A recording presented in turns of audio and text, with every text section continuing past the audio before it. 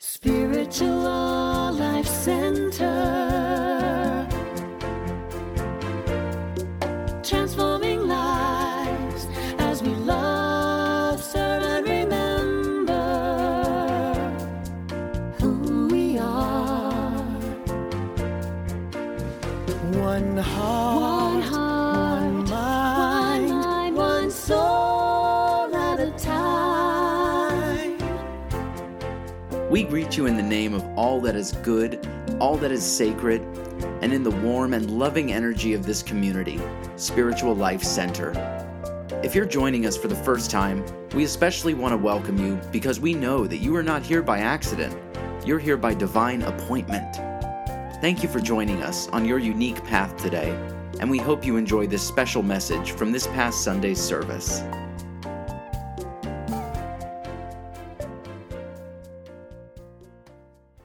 I am well, all is well. I am well, all is well. That's a good way to start off the day. Why don't we say that together? I am well, all is well. Okay, you don't need anything more. I can go sit down. Many years ago, I think it was, it's like it was in the 90s. That's many years to me now. I went with a friend to Europe for the very first time in Paris. And there was a group of people that wanted to go to see what I call the Shrine of the Lords of France. And it's something that I'll always remember because the emotion was very strong, very palpable. I was really feeling, I think what people were going through and the empathy that I had for them, because thousands of people in different states and stages of illness and incapacity would go on this pilgrimage of hope to the shrine that was supposedly to give them healing. And as I look back, I think the most startling thing about all of this, that although I think it was well-intentioned and probably meant to be loving, there was a pamphlet. I didn't understand what it read because it was in French, but eventually somebody translated it. Anyway, they gave out a pamphlet to the people that there were showing up who came there for the healing. And I later found out it had these words in it that were, for me at the time, stunning and maybe a little bit discouraging even. Essentially what it said is that many of you will return home without a healing, and that it's God's will that you maybe have this illness. And you have been blessed with the privilege of knowing that there's no other way to heaven except first you have to suffer. Okay, in my mind, of course, that didn't make any sense. Because if that were true, if we would take that point of view, that any attempt to remedy, an illness or heal would be against the will of God. Because by that logic, the worse we were, the better it would be for us. And of course, I said they didn't think that idea through. Because if it was God's will for us to have the maladies, then it follows that even when the master teacher Jesus, when he was having his healing ministry, that Jesus would be the king of blasphemy by going against the will of God. Now, if a person accepts that reasoning, that life is chance and all kinds of misluck, it's a quirk of nature, and we're just born sinners, and nothing we can do about that, then we can never expect to really be healed from whatever level there is. And, I like that quote that Paul talked about, was that a healing is not necessarily a physical healing. It can be, letting go of that which is not us. So it's on many different levels. But anyway, they were trying to say that you were kind of destined for this. It's part of our life. After all, it was God's will. What you going to do? But there is no God like that. For once we catch the idea that we are spiritual beings and the very expression of God made in the image and likeness of this infinite presence, we will never be satisfied until we find some way to improve our well-being in any area of our life that we know can be improved. I was at the Parliament of World Religions last month, and there was a breakout session, and there was session on the topic of the women of New Thought. Because if you look at most of our New Thought teachings, unity, divine science, Center for Spiritual Living, and that era, most of the real heavy lifting was done by women. Just saying. But it reminded me when they were doing the presentation of the story of Myrtle Fillmore, who was the co-founder of Unity. Myrtle was beset with a physical trouble at the time. She had tuberculosis, which at that time gave people very little chance of survival. And so she and Charles Fillmore attended a whole bunch of metaphysical lectures, and they studied many philosophies that we've come to know as New Thought. And one night they were listening to what is now a pretty much forgotten lecturer by the name of E.B. Weeks. And a lone idea dawned in her awareness, dawned in her consciousness, kind of a light bulb came into her when he said these words, "You are a child of God, therefore you do not inherit sickness."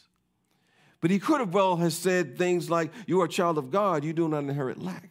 You are a child of God, you do not inherit failure. You are a child of God, you do not inherit loneliness. You are a child of God, you do not inherit anxiety or fear or limitation." But I think in order to get there, we must first answer this question. Do you really want to express who you are as a child of God? Do you want to express your wholeness in whatever part of life that is not expressing that wholeness? Do you want to be healed? And that was the question that Jesus posed to the man who was infirmed and hanging out the pool of Bethesda in that Bible story in the Gospel of John. As I mentioned, John is filled with lots of symbolism and mysticism, and it's rich in lots of symbols. And if I were to summarize the story, there was a guy who was suffering for 38 years. And he was waiting to be placed in this pool of Bethesda, and it said there were 5 porticos or 5 porches surrounding this pool. And the 5 has significance, as I'll point out later. And it was considered to be a healing pool, because whenever an angel ruffled the waters and moved the waters, it had healing power. And then the first people who jumped in the pool, they were healed. And then the power was supposedly used up, and then they had to wait until the angel came back to shake up the water again. And so Jesus saw this guy, and he had been uncomfortable for 38 years, and he says to him, "Do you want to be healed?" And the disciples around him probably saying, "Jesus, don't ask him that. You're embarrassing us." Of course he wants to be healed. He's been waiting here for 38 years. And Jesus penetrated the man's awareness.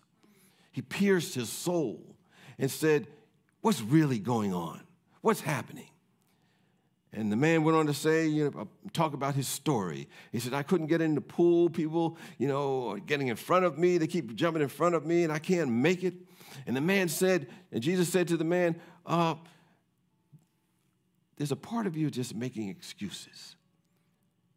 Someone may ask someone, "Why aren't you living your dream? Why aren't you moving in the direction that you want to have? Why aren't you praying with intensity? Why aren't you expanding your life?" And sometimes we may have those justifications that we can articulate the time, the place, and who and how somebody did something to us, knocked us off our path. We haven't been able to set ourselves sense in the right sense. We might say it's our parents, it's our children, it's our boss. It was the people who misused us, abused us, did not understand us, knew nothing about us. Maybe they knew too much about us. We may use a litany of excuses that we think will serve us. But then the 5 senses come up. That's what the 5 porticos or the 5 porches represent. The 5 senses are, our human way of seeing things. They represent or seeing life from a limited perspective. And so Jesus looked at this guy, and he knew it was about intention. It was about our spiritual intention. It's about our willingness to be more than we thought we could be. And with that penetrating, soul-searching energy, he asked, "Wilt thou be made whole?" That's just how it says it in those Bible scriptures. And somewhere within him, the man knew he was busted. He could no longer say, "Guess what happened to me?" And he nodded in the affirmative and said, "Yes." And Jesus said to him in that story, "Take up thy bed and walk. Go live your life. Live to your highest potential." So we may ask an updated version of that question: do we want to be healed in whatever area of our life? Do we want to live from a place of wholeness? Are we willing to live life fully in this instant? Yes.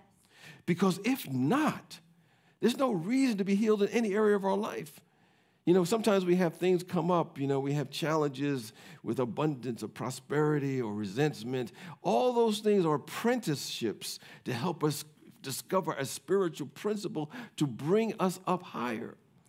But if we're not willing to come up higher, if we're not willing to be whole, there's no reason to change if we're not willing to live life fully and in alignment with God's intention for our life.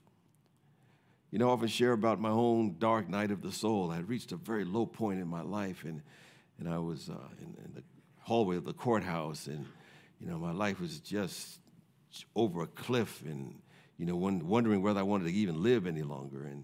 And someone came out of the blue. I didn't know them, but they knew me for some reason, and they asked me, "Do I want to get some help?" And, of course, up until that time, I didn't believe, I don't need no help. I'm doing just fine. Of course, that was totally contrary to the facts. But in that moment, she asked me that question: do I want to get some help? And for some reason, at that moment, I said yes. And it led to a whole different trajectory of my life, from moving from adrift to living a life of greater meaning and a journey of an ongoing spiritual evolution. But when we say yes to the question, then what? How do we go about manifesting the healing that we need in any area of our life? How do we bring about the wholeness that we're seeking, that we know is there?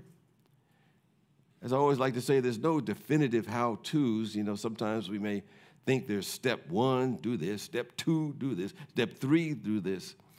I think all those things are helpful because it strengthens our faith in spiritual principles, in spiritual law of forgiveness and love and abundance and peace of mind.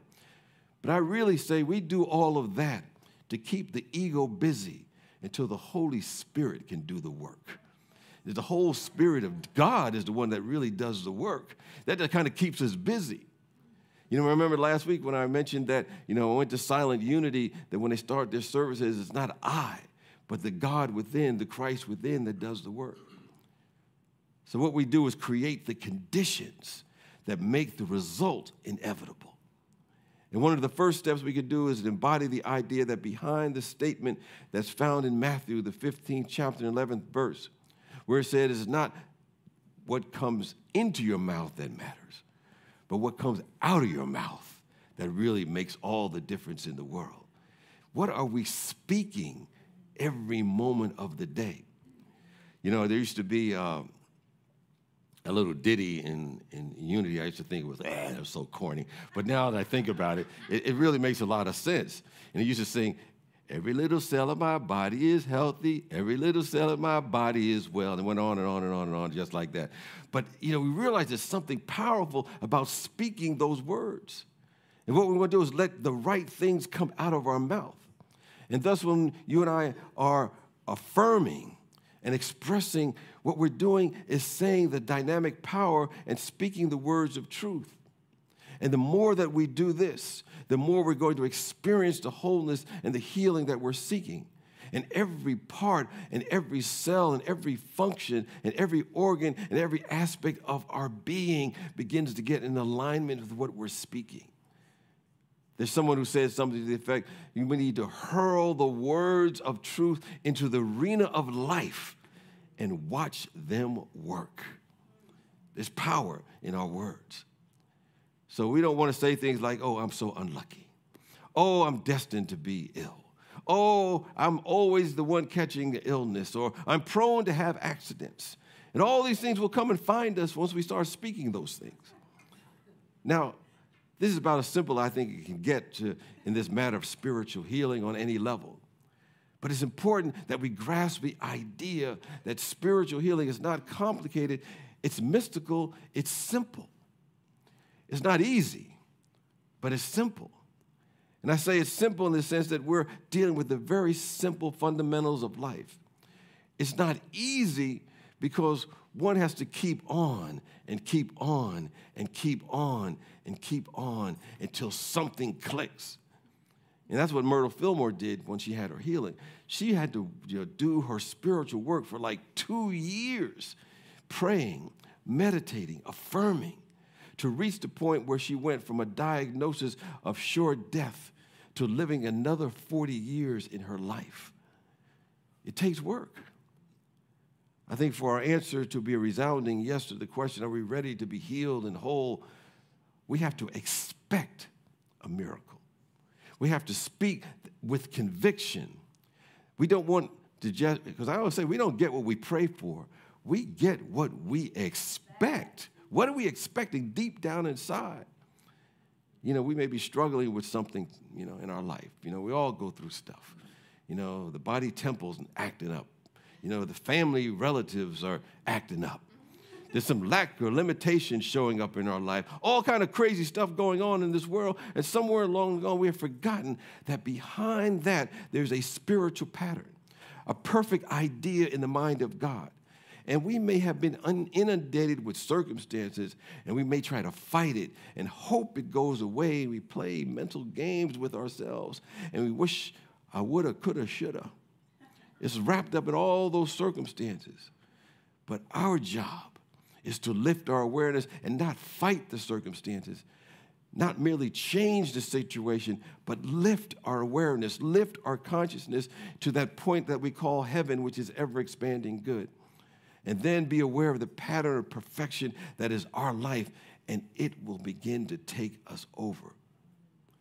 In the Aramaic language, the word prayer means slotha, which means to set a trap. I didn't make that up. I think it's a good thing, though. So when Jesus was talking about prayer, what he's really doing is setting a mental trap. He was telling us, set a mental trap for the ideas of spirit, making it receptive for a spiritual idea, the perfect pattern that we have forgotten. Because oftentimes we get so much caught up in the circumstance. That's why I think Emmett Fox said, don't think about the problem, think about God. Because God is the solution. He doesn't give us the solution, it is the solution. So what he's saying, Jesus is saying when we talk about prayer, set a trap, become receptive. It's saying in substance, here I am, I'm listening.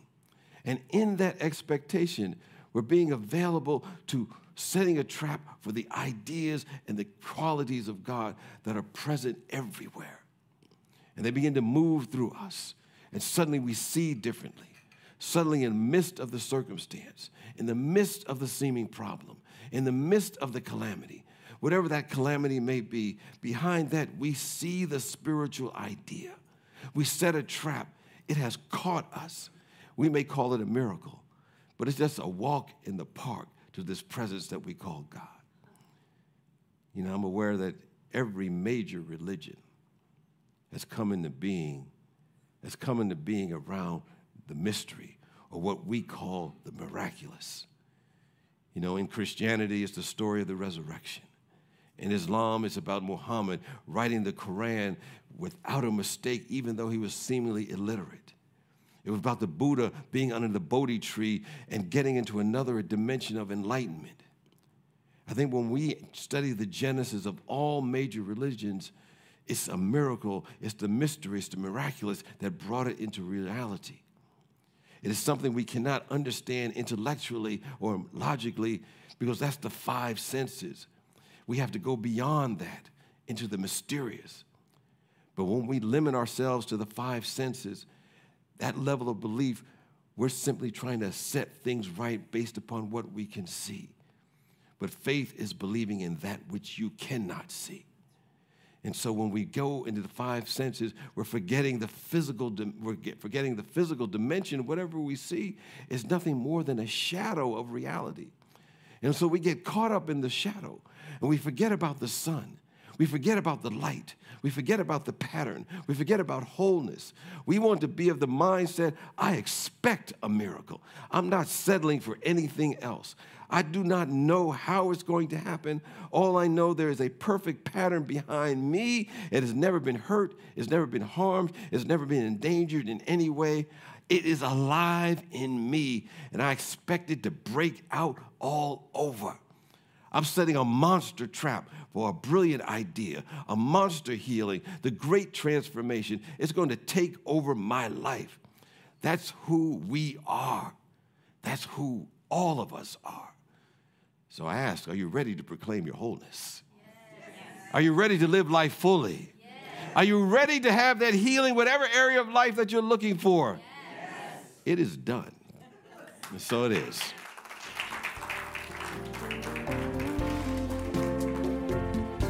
We are grateful for the opportunity to share with you today and hope you've taken something from this Sunday's message. If you'd like to hear more from Spiritual Life Center, be sure to click subscribe on the podcast platform you're listening from. You can find out more about our community on our website at www.slcworld.org. We look forward to being a part of your continued spiritual journey. Wherever you are, God is, and all is well. Spiritual Life Center.